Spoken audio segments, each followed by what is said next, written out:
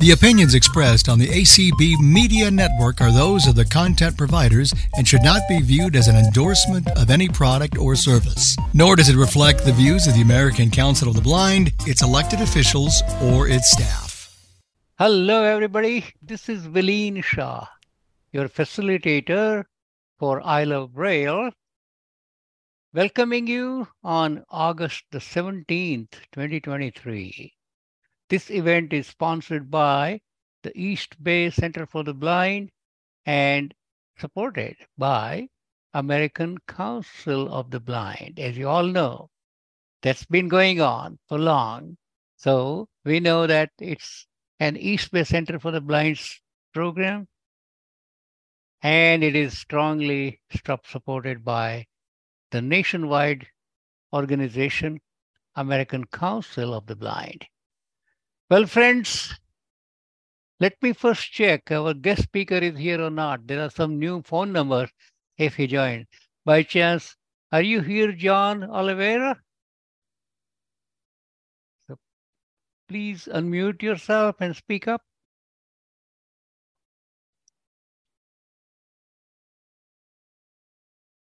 We don't see that name here, right, Abraham?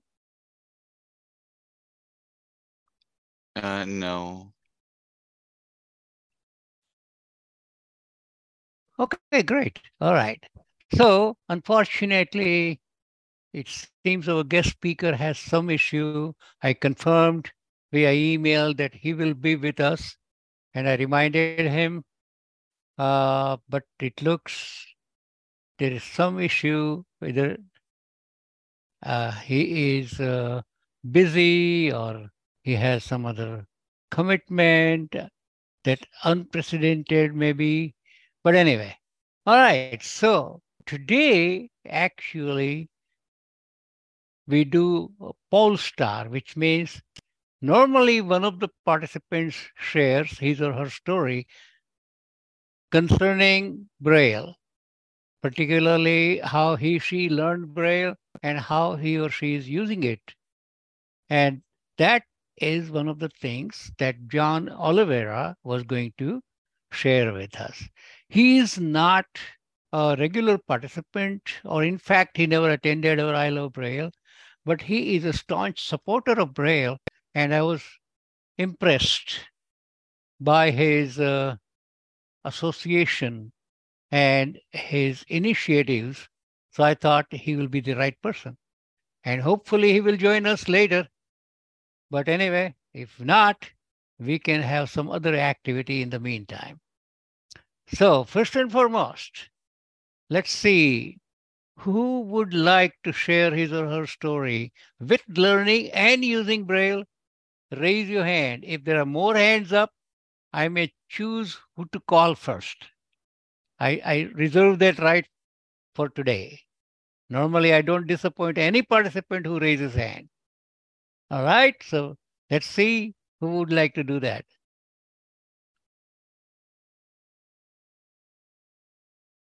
Aha.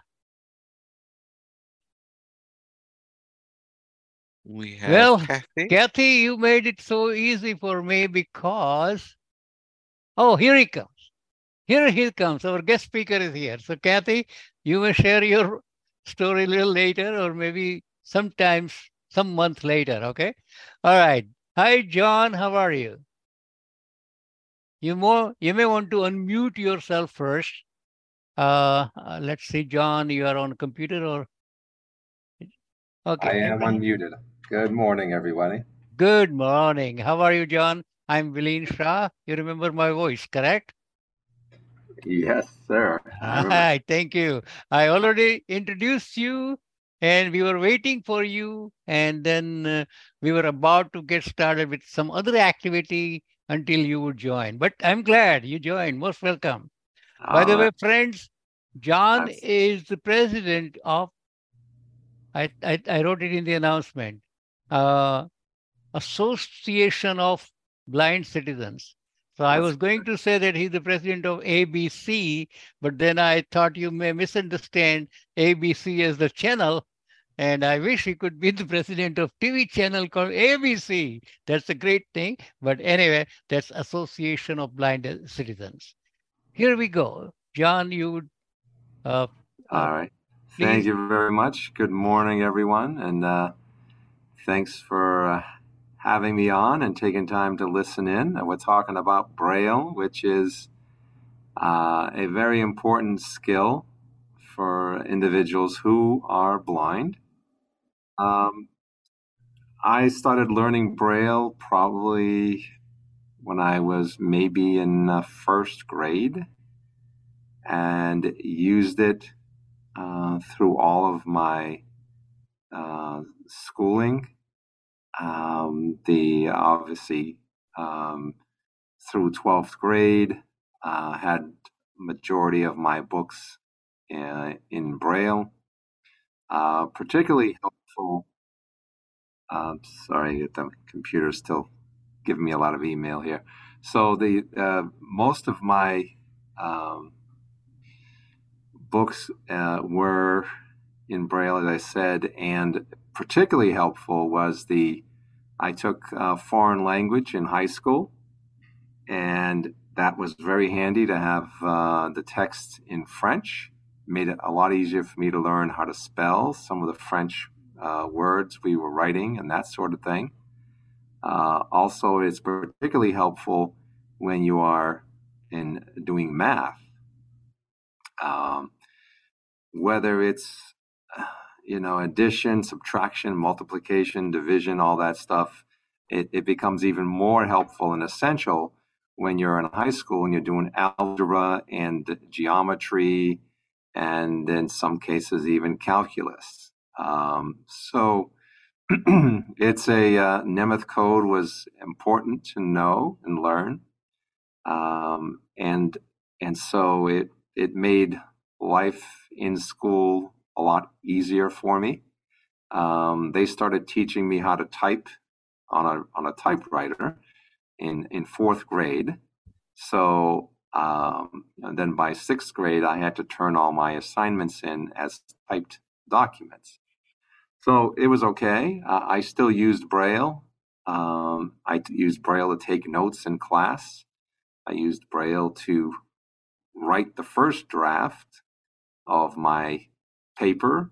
And then after I was happy with what I had in Braille, then I would retype the paper and turn it into the teachers. So it became very, very useful as someone who could participate in class. I remember in elementary school, how they went around the room and they would ask you to read a certain section of the reading assignment, the whatever book we might have been reading or whatever lesson we were doing.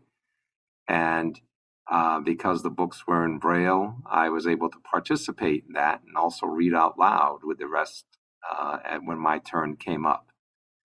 So because I practiced, the reading speed was fairly close to anyone who was reading sighted.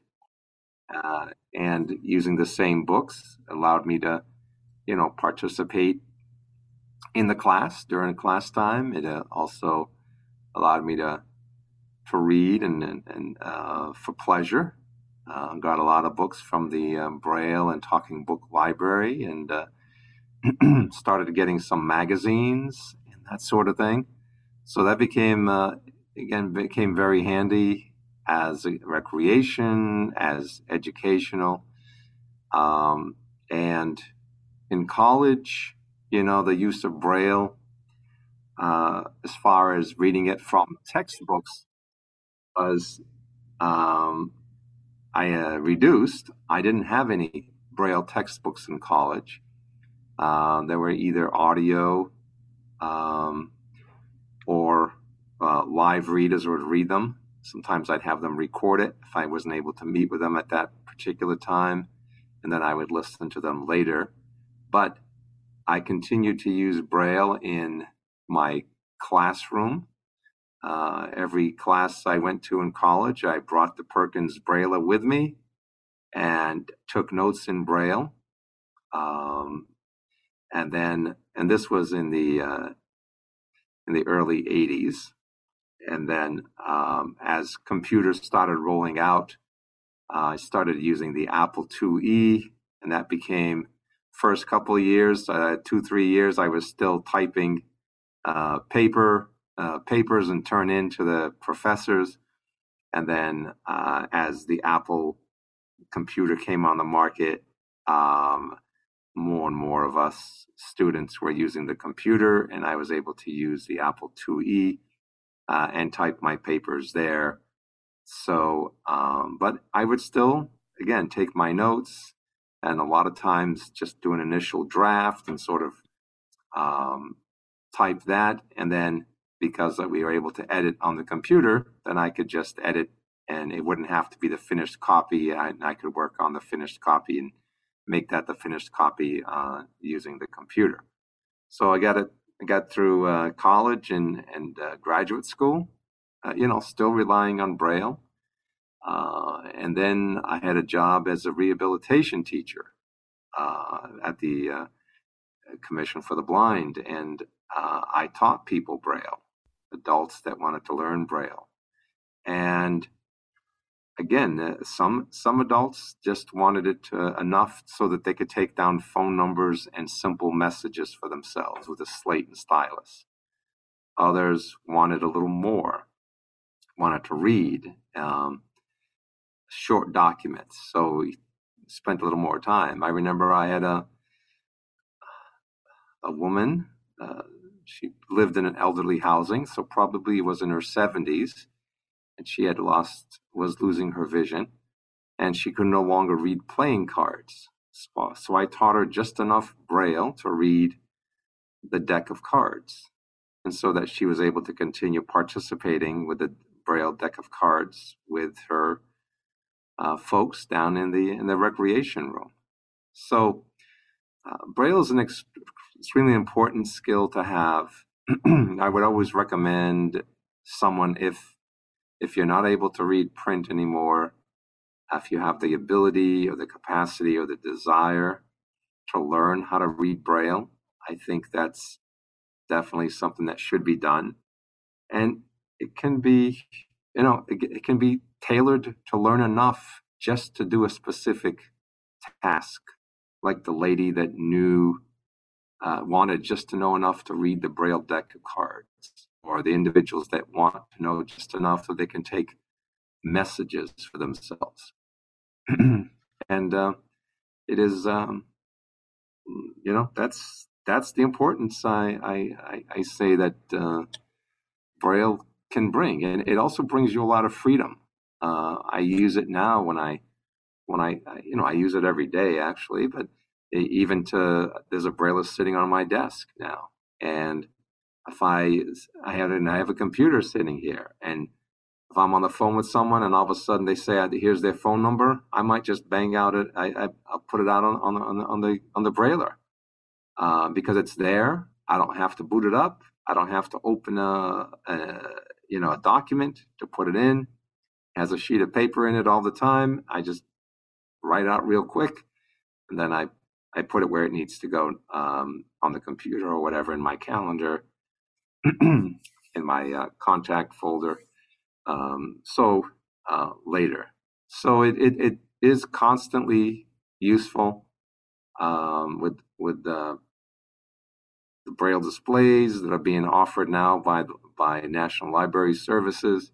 It's very useful to read books. And you can continue to get Braille books on paper and continue with that. So, I think that my quality of life would have certainly been impacted if I hadn't learned Braille. But fortunately, I had and this is a big topic today. I had a very, very strong, dedicated teacher of the visually impaired who believed and knew Braille well and loved teaching it. And you need to find that especially if you're a child and you're going to learn, you need that support of someone who's knowledgeable, who's patient, who picks on you about your how you place your hands on the page, and sort of makes you be as good as possible, with all the instruction and providing different advice on how to read Braille. It's important that you have a good reading style, that your hands are moving appropriately, if you're looking to gain speed. If you're just looking to read a quick note or that sort of thing, then that may or may not. But someone who starts reading Braille with one finger, that's never gonna go too far. Although it can be functional in an emergency situation, or in a situation where you just want to read a phone number or a couple of words, that gets the job done. But to really be efficient and use it in many, many situations, I think that it really is appropriate to learn the proper way to read Braille, unless physical issues prevent you from learning it. Individuals who are diabetics would have to probably learn how to use jumbo Braille, larger dots than standard Braille. Musicians would have to learn how to read music Braille, and that would come at some point. And but that would be very helpful. I'm sure it would be. At least to read the music and get it in your head, and not that you can read the music while you're playing, because your hands will be busy playing and not able to read the music. But I'm sure, as anything else, if you read something and you read it over and over again, or you're trying to memorize the music notes and chords and all that, that it would be extremely important for you to be able to read it and then commit it to memory while you play, or read it and record it yourself and then listen to yourself while you're playing the instrument. So that's pretty much what my experience has been. If there's any questions, I welcome them. Thank you so much, John. A couple of questions I have before we allow participants to raise their hands. You mentioned that you were getting Braille books most of your courses at school. Who took the responsibility to provide those Braille books? Did the school do, or was there some association, or how did you get them? Yeah. So here in Massachusetts and across the country, there's libraries that serve students who are blind, and the teachers of the visually impaired are primarily the main contacts. And American Printing House has a big involvement in that. Okay. Out of Louisville, they pay for a lot of the books to be produced in large print for those who can use large print, and in Braille. And the school systems in some cases pay to have some books done, but a large chunk of that money comes from the American Printing House to provide Braille book access across the country to children who are in K through 12. And so, like I said, each state. Now, you mentioned that there is a library. Is that part of Perkins School for the Blind, or is independent? It's independent. It's a separate program. The Braille and Talking Book Library in Massachusetts, it's at Perkins, but in other states, it's the same library that sends you talking books. That one. Okay. That's more for pleasure. We call it pleasure regional reading. Library or co-op. Yeah, the regional library. That one. Okay. For pleasure, right? But this special materials library for students who are blind in the state is a separate program from that, and is funded differently, and it's funded through the Department of Education and Yes. through the big grant that American Printing House has. Got it. Okay. One quick small question before we have so many people who have raised their hands. You mentioned that you were taking notes in class. I also did that. Therefore, I'm a little curious. Did you use a slate and stylus or a brailler? And if you use a braille Oh, writer, I that use would make sound, that's noise. okay. Uh-huh. I use the Perkins Brailler. Oh, did you? Uh-huh. Yeah, and I Wow. did what I could to Mm-hmm. silence to minimize the sound. Yeah. I had one of those hard braille writer cases. Mm-hmm. The new ones are soft, but this was one that's back in the 80s. 80s. It was a pretty much hard shell type, and so I would put the brailler in that. I would have a Mm-hmm. piece of foam Mm-hmm. under it so that it Yes. would block some of the sound, and I would leave the cover up so that Yes. it would block some of the sound from going out. It would muffle into the cover, right? Correct. And Correct. then Yeah. I also we were able to get a little. I got one of my roommates to help me with this. I held the brailler. We sort of were able to put a little piece of Scotch tape on that little trigger that triggers the bell. Uh-huh. So I didn't get the bell wasn't ringing when I was brailing away in class. Great. Right. And so I Well, silenced that, and yeah. I knew that don't bang the heck out of this thing. Use more of a medium touch instead of smashing it down so that everybody hear. So Correct. Correct. Yeah, I that did would what I help. could to sort of minimize the sound output, and I would not sit in the middle of the classroom. I would sit either to the right or left, far, so that's an outside row, Mm-hmm. or I would sit in a back row. So depending on the classroom where I came into, but I wouldn't sit in the middle of where I'd be surrounded by a ton of students in class. Okay, that makes So I mean, I yes. was sitting in the row. There were people ahead of me, Mm-hmm. but not. Mm-hmm. I would not sit in the middle so that people would be in the left, right, and front. There would be Yes. people behind me or to one Mm-hmm. side of me, Mm-hmm. but they wouldn't be all around me. You know what I mean? Hmm. And Yeah. and I used that same method in high school. I used the brailler Correct. in class too. Yeah. And a couple of people did say something like a couple of students made a comment to me in high school about, Mm-hmm. Mm-hmm. oh, that's making noise. It's distracting me. I basically said, well, that's how Mm-hmm. I take my notes, and Mm-hmm. that's the way it is. Right. Great. Okay. Well, they have to bear with it, eh? But I use the same method in high school. I'd Yeah. carry it in a case because I Yes. would take it from class to class. Got it. Yes. And I had a locker at school like everybody Mhm. else does, and I would put that in my locker at night, Oh, and okay. So you I'd don't have grab to it in the carry. morning. Terrific. Yeah. So Okay. Now, before we proceed, Lori Kastner is impatiently waiting to ask a question, but I would just tell you that you address the audience of 30 participants, and that includes uh, our own host, Abraham, who is now sitting in South Africa.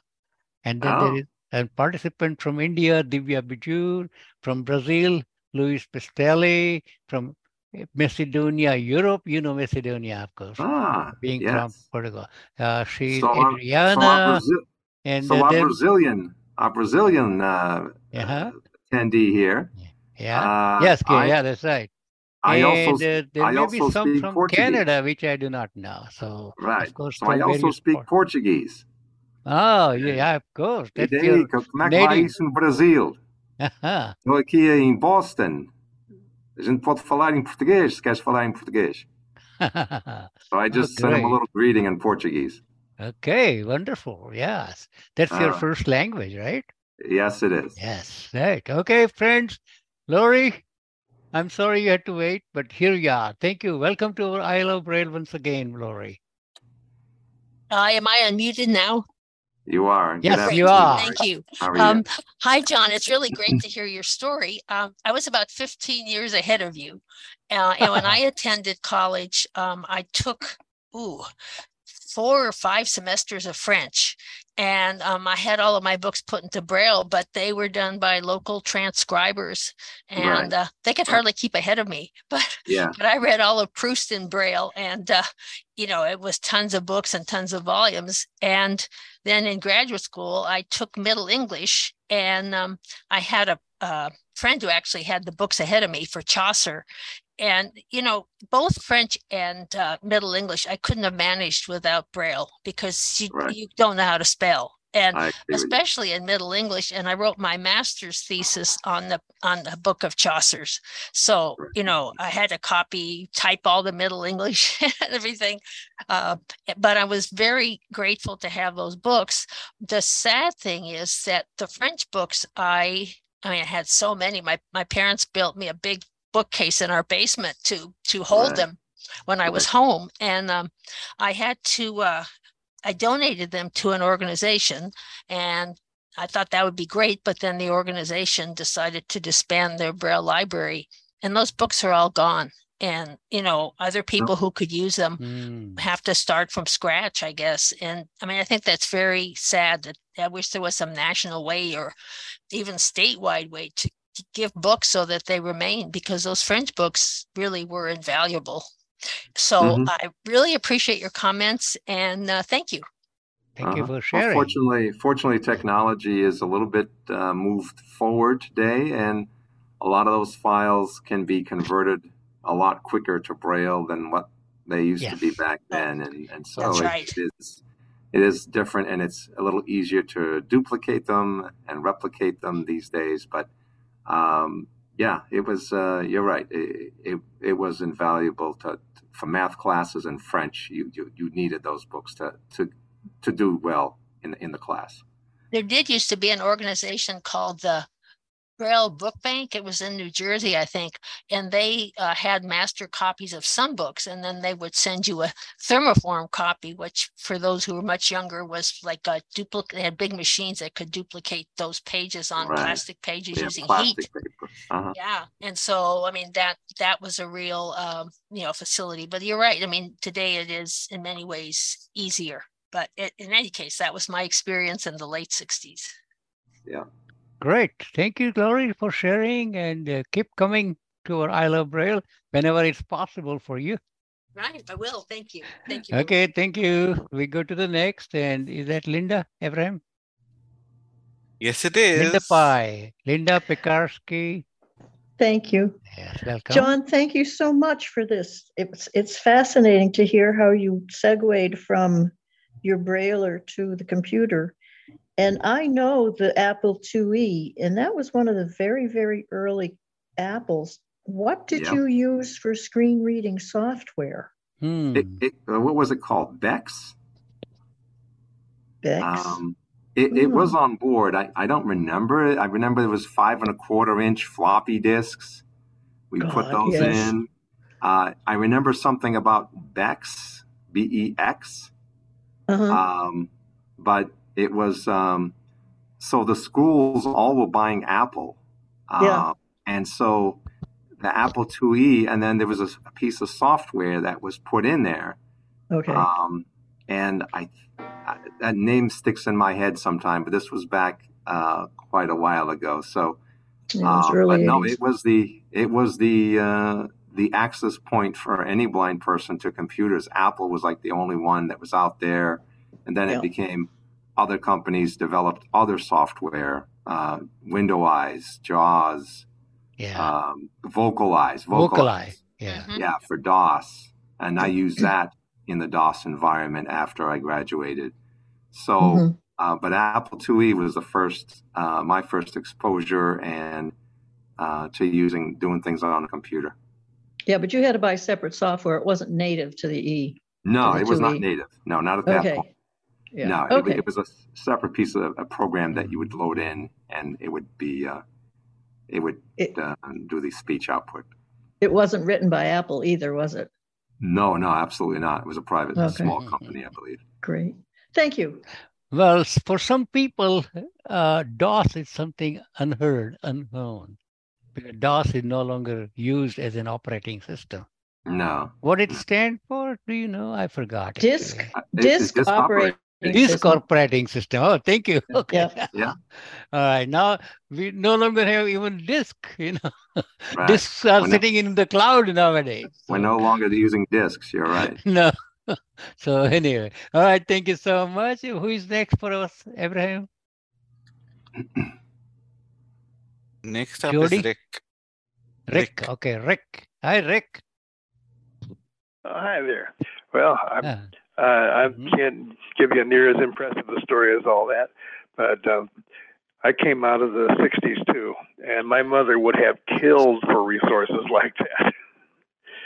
But I did finally get some Braille books in junior and senior high school. One of the things I ran into, I don't know about you, John, was in one of my literature classes, the class had the Olympic edition of the book, and they gave me a Braille version of the Laureate edition, which had about half of the same material and half not.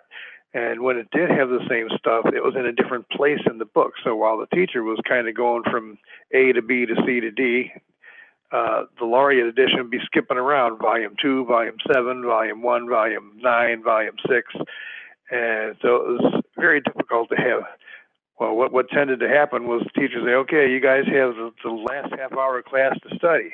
And like as not, I didn't have the right stuff. So that was a royal pain in the butt. In algebra and geometry, I did not have a Braille book.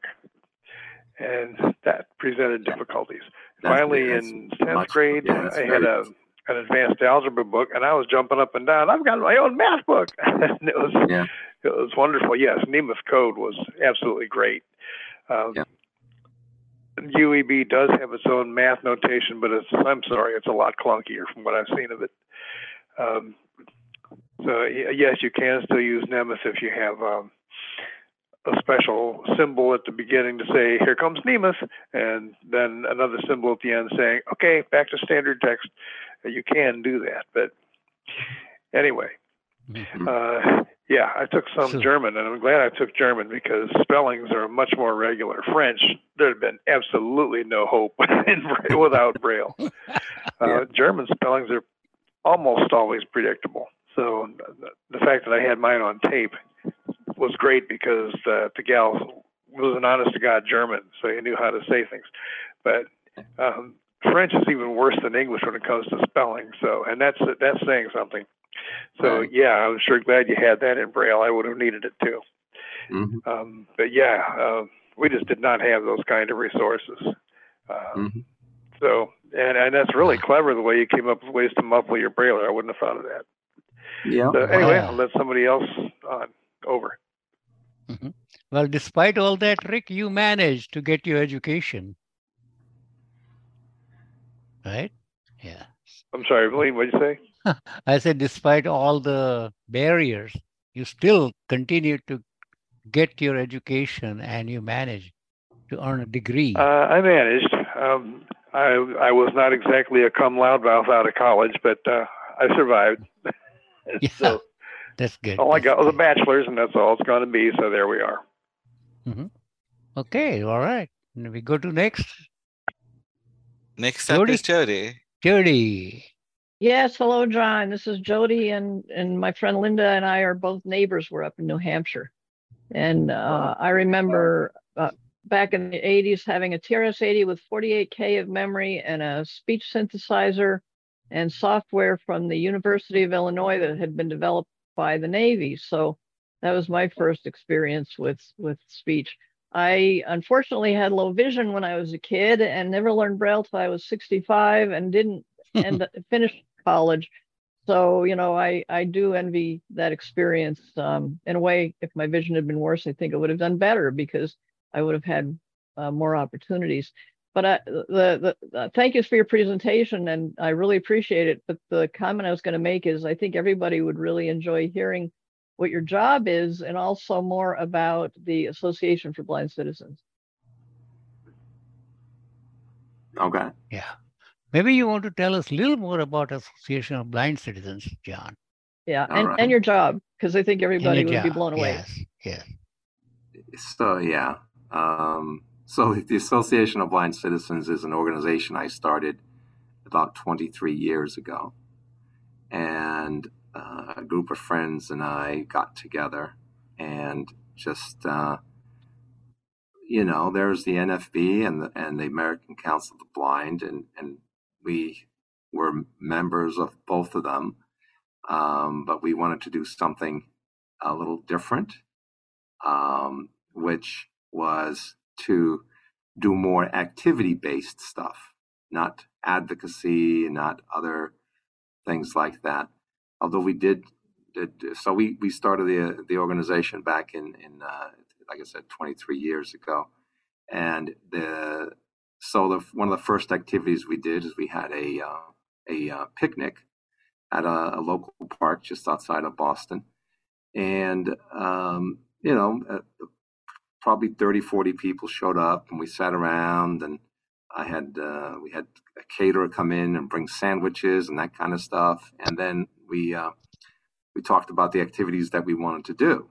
So, and for a while, for a bunch of years, we did day trips and weekend trips, and places like Newport, where we got to go behind the rope set at the mansions and touch things that people weren't allowed to touch and that sort of thing.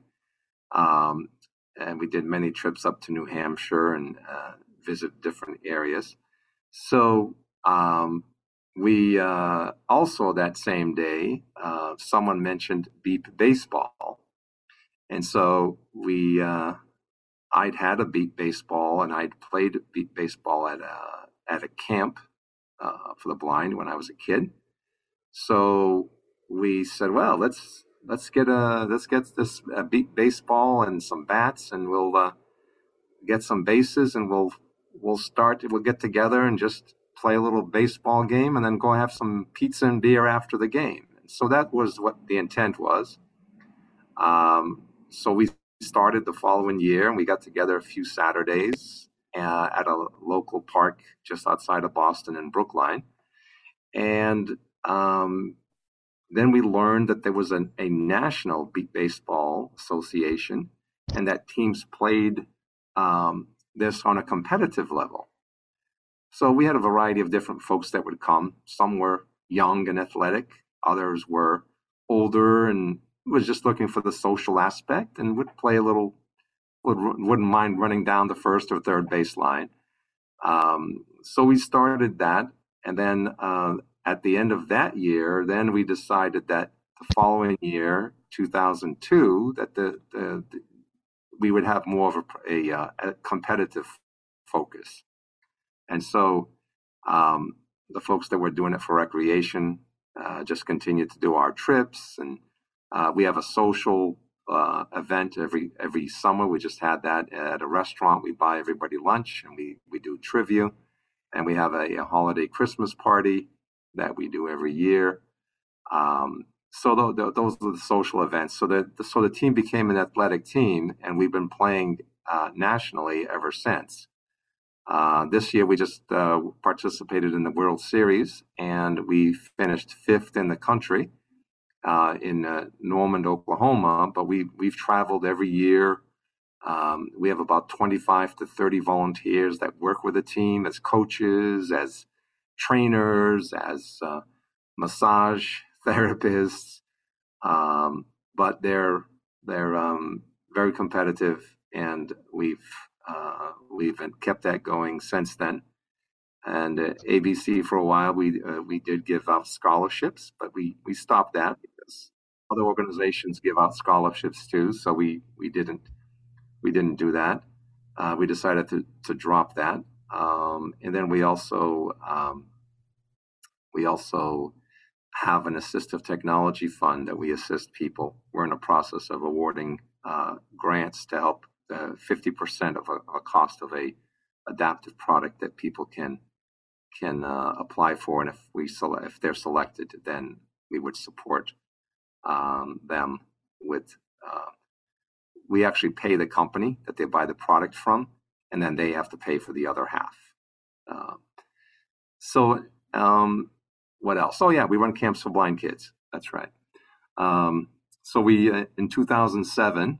We started running a week-long camp for blind children up in New Hampshire. I'm not sure if you've ever heard of the name Camp Pride up near Lake Winnipesaukee, Jody. So we use that. We used that for a while. Oh yes, definitely. Okay. So we used that facility for a while. We used to go there for a week and host a camp for the blind. Then in 2017, we switched to a different model, and we've been doing weekend models for kids 12 to 16. We do about 3 or 4 a year. And we use Dover, New Hampshire as the location. We use a hotel. So it's more of a better style of camping, in my opinion, from my age at this point. I can sleep in a nice, comfortable bed and not have to sleep at a camp bed. But we have all kinds of different activities. We do a technology camp for the weekend. We'll have different themes. We've done origami. We do bowling. We do music. What else have we done? We do self-defense. We do different types of sort of music. Music technology are the main things. But we take the kids out to restaurants. So we do everything in the community. So it's more of a community experience that we're looking for. We have kids use their canes and use their mobility skills. We have kids use their iPhones to read the restaurant menu that we go to so that they can select what they want. We have scavenger hunts at the hotel. And we'll hide things and then they have to go find them based on instructions that we give them. We've done bike riding at the camp. We've done horseback riding. We go to different locations. Bowling. We're going to do archery at the next camp up in October. And we use the folks up at the college there in New Hampshire to help us out. They provide interns, that sort of thing. So that's it's pretty much it. I do a radio show. We do a radio show called In Focus that appears on our website. The website is blindcitizens.org. So that's my volunteer part of my life. Oh, that's just terrific. And that tells that recreation is also equally important for blind and visually impaired individuals, yes, as much as education and other things are. And you are providing that support. So normally, how many children participate, ranging from? We have the ages of 12 to 16. We keep it at about between 8 and 10. We want to have a small group. We want them to connect with each other. And plus, everybody that goes on these trips, again, a volunteer. We don't charge the parents. I apply for grants. We get grants, and we pay for the hotel rooms, the van rentals. We pay for transportation to and from the camp. Those in New Hampshire, their parents drop them off and pick them up. The ones from Massachusetts, we bring up in a rented van with a driver. And all the food and expenses we pay for, so it's free to the parents. That's just great. Okay, thank you, John. And let's see if more people have questions. I don't see any hand raised, but I'm pretty sure there are people who are a little hesitant. So do not feel shy. No question is dumb. Please raise your hand and learn more from John Oliveira when he's with us. Hello. Yes. Who is this? My name is Paulette Delaney. Uh-huh. I want to know, can anybody join that ABC? Yeah, where are you calling from? I live in Philadelphia, Pennsylvania. Yeah, so you don't have to join, but yeah, you can go to blindcitizens.org and then there's a join. We don't charge anything to join.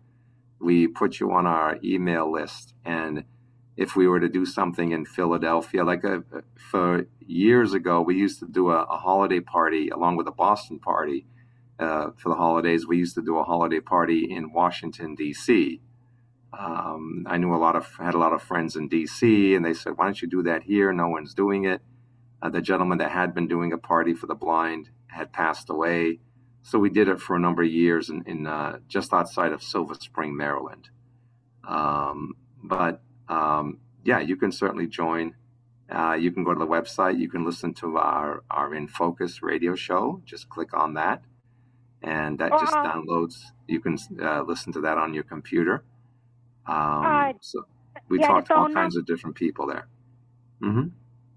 Do you have a phone number? I don't have a computer. We have a phone number, but we're all volunteer. You basically are going to get a voicemail if you call, and if you don't have email, that's how we communicate. That's how we communicate with folks. Email. We don't mail things out or that sort of thing. People have to sort of interact with the website. Oh, great. So yeah, you can still share your phone number, and people can leave a voicemail. Sure. And then, okay. Yeah. It's 781-961-1023. Oh, let's go slow. 781 961 1023. 1023. Yep. Okay. 1023. Yep. Okay, great. Thank you. All right. Anybody else who would like to ask a question, feel free to raise your hand or come on the floor. Dorothy, yeah, here comes Dorothy. Hi, Dorothy. Hi. You are unmuted. Very good. John, thank you so much for coming and talking to us. You are such a delight to hear. I'm one of the weird ones. I worked at the medical school for 18 years, so I'm interested in knowing what caused your blindness. Over. I have a retina issue.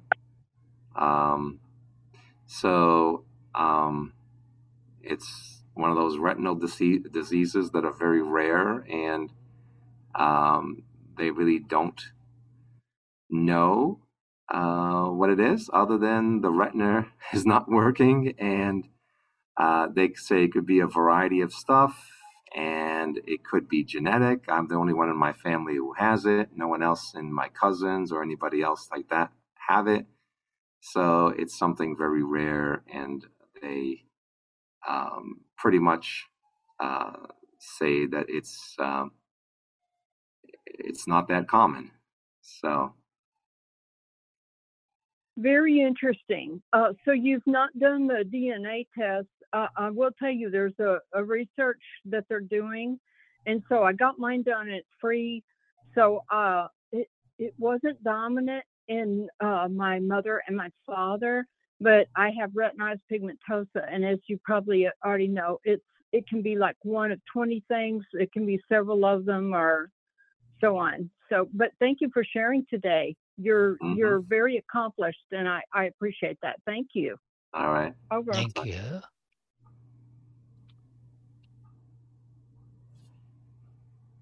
Estelle, Colorado.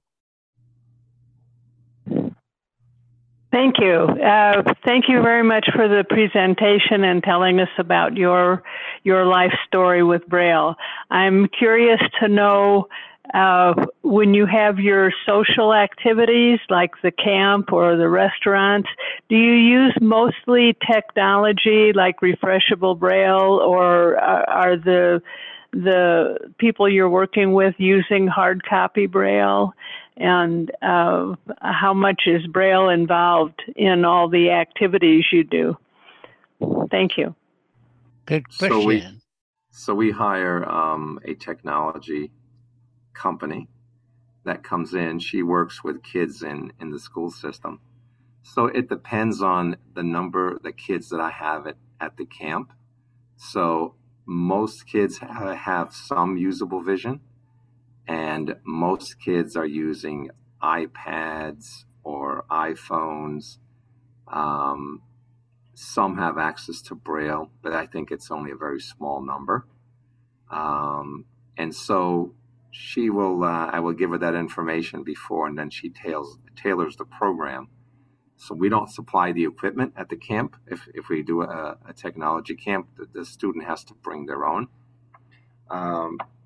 In some cases with the iPads, if she's teaching on how to use certain applications, she has extras and she'll bring and supply an iPad to those kids who don't have it. So yeah, Braille is, and then she'll show them how to use large print, how to magnify things and that sort of thing. And she'll use certain applications that they are using in school that they are familiar with, that I'm not that familiar with, but it's they seem to understand it and know it rather well. So yeah, I would say Braille is hard copy Braille. Paper is not. I've not seen her bring any in. There was a gentleman, a young man that did bring in his Braille display and was using it with interacting with the iPad with Braille. But the majority were using audio, or in some cases, audio and large print together. When you play baseball, do you use sighted guides, or do you have ropes that go from one base to the next? How do they know how to get to the bases? No, they don't. We don't have ropes, and we don't use sighted guides. No.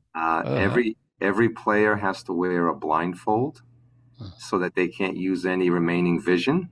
Mm-hmm. So all the players are in the field, or when they're at bat or running, they have to have the blindfold on, and they will run by just listening for the sound of the base. And some of them are very, very fast. Others are a little slower. But you get used to running. In the practices we have with the team, they have drills that all they do is run back and forth towards that sound. So they get used to tuning in or sort of focusing on that sound so that they're running towards it. When someone hits the ball, if there's anybody watching, everyone is told, we tell them at the beginning of the games that you're to be quiet, because the players trying to listen for the base, and the players in the field are trying to listen for the beep baseball that's beeping when it's rolling around out towards them. So does each base have a different sound that it has, so they know which base they're running to? Okay, so the game has been modified a little bit. You're right in asking that question, but in beep baseball, only first base and third base exist, and instead of being 90 feet from home plate, they're both 100 feet from home plate. And when you hit the ball, you have to listen, because the base operator turns on one base.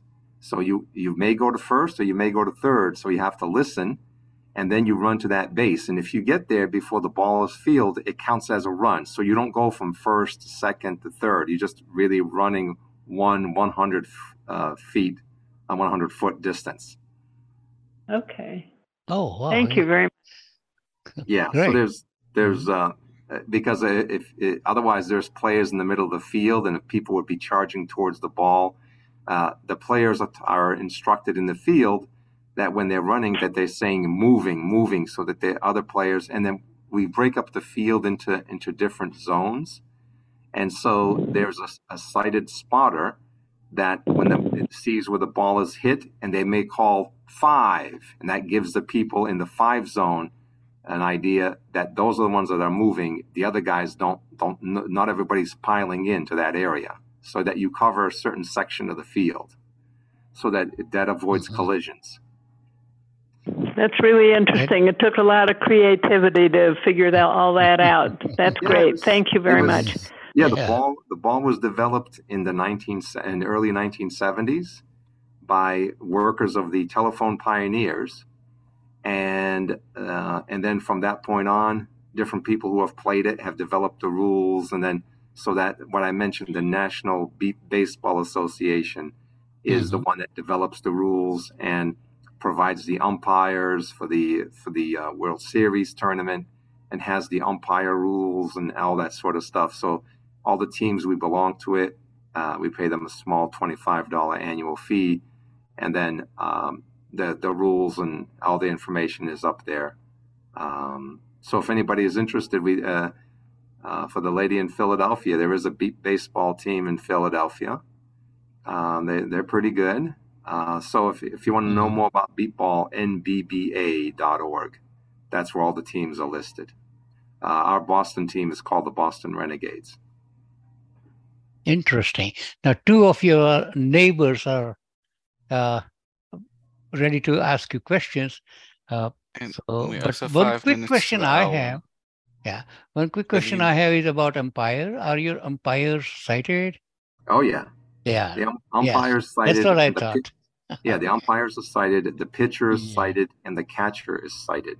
Okay. The pitcher is a volunteer, and each team uses their own pitcher. We don't have opposing pitchers pitching to us, because the idea of the game is not to strike you out, is actually to let you hit the ball so that the fielders can field and the runners can and you can run. So our own pitches, and if the ball hits the pitcher, then the pitcher can't catch it or can't make a play. Their job is to get out of the way if the ball's hit towards them. But if it hits them, it's called a dead ball, and the batter has a brand new count. Mm-hmm. So they start over again. Interesting. Now, Pauline? Jody and Linda. So Jody, Pauline? Yes. I just wanted to let you know that we are about 3 minutes to the hour. Okay. 3 minutes? Yeah, we're almost. Okay. Yeah, they'll be brief. Yes, Jody. Yes. John, I wondered if you could describe how you use your Braille at work, and does using Braille at work, do you think that you're promoting Braille in the process for people that aren't that familiar with it? Well, the use at work, it's in my office right now. I mean, yes, when I talk in public, when I make speeches, I have Braille notes in front of me. I was at the State House not long ago and made a talk up there, and I used Braille notes in front of me, hard copy Braille notes. And so, so I think it shows when I go to meetings. Sometimes I do bring notes.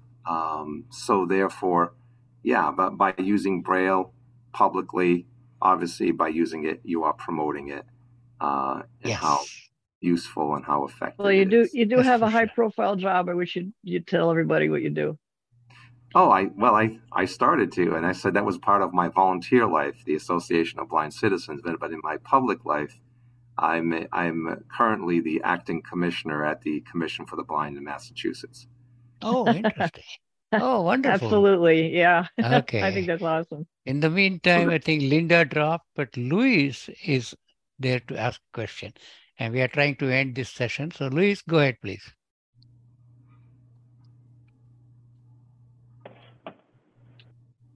Now, Luis is in Brazil now. Luis, where are you? I think he can speak Portuguese. We are not able to... Can you hear me? Here we go. Yes. Yeah, I go can ahead. hear you. Oh, ask in English. Okay. I have no questions. I'm just to send greetings to João for your presentation and for your work. Very good, John. All right. Very good work. Congratulations from Brazil. All right. Thank you. How do you say it in Portuguese? Luis? Yes, we speak Portuguese. Okay. Thank you. Thank you. All right. Thank you, everybody. Thank you so much, John, for taking time and sharing your story, answering questions from participants. You took pains to do all this, so I appreciate it. All right. And thank you so much. And thank you, everybody, for joining today. And don't forget to log in for I Love Braille next Thursday at 9 o'clock. We are going to have some Braille fun activities. So with that, I wish you all a good week ahead and good weekend. And we'll be back a week from today. So take it easy. Thank you. Take care and have a good day. Bye now.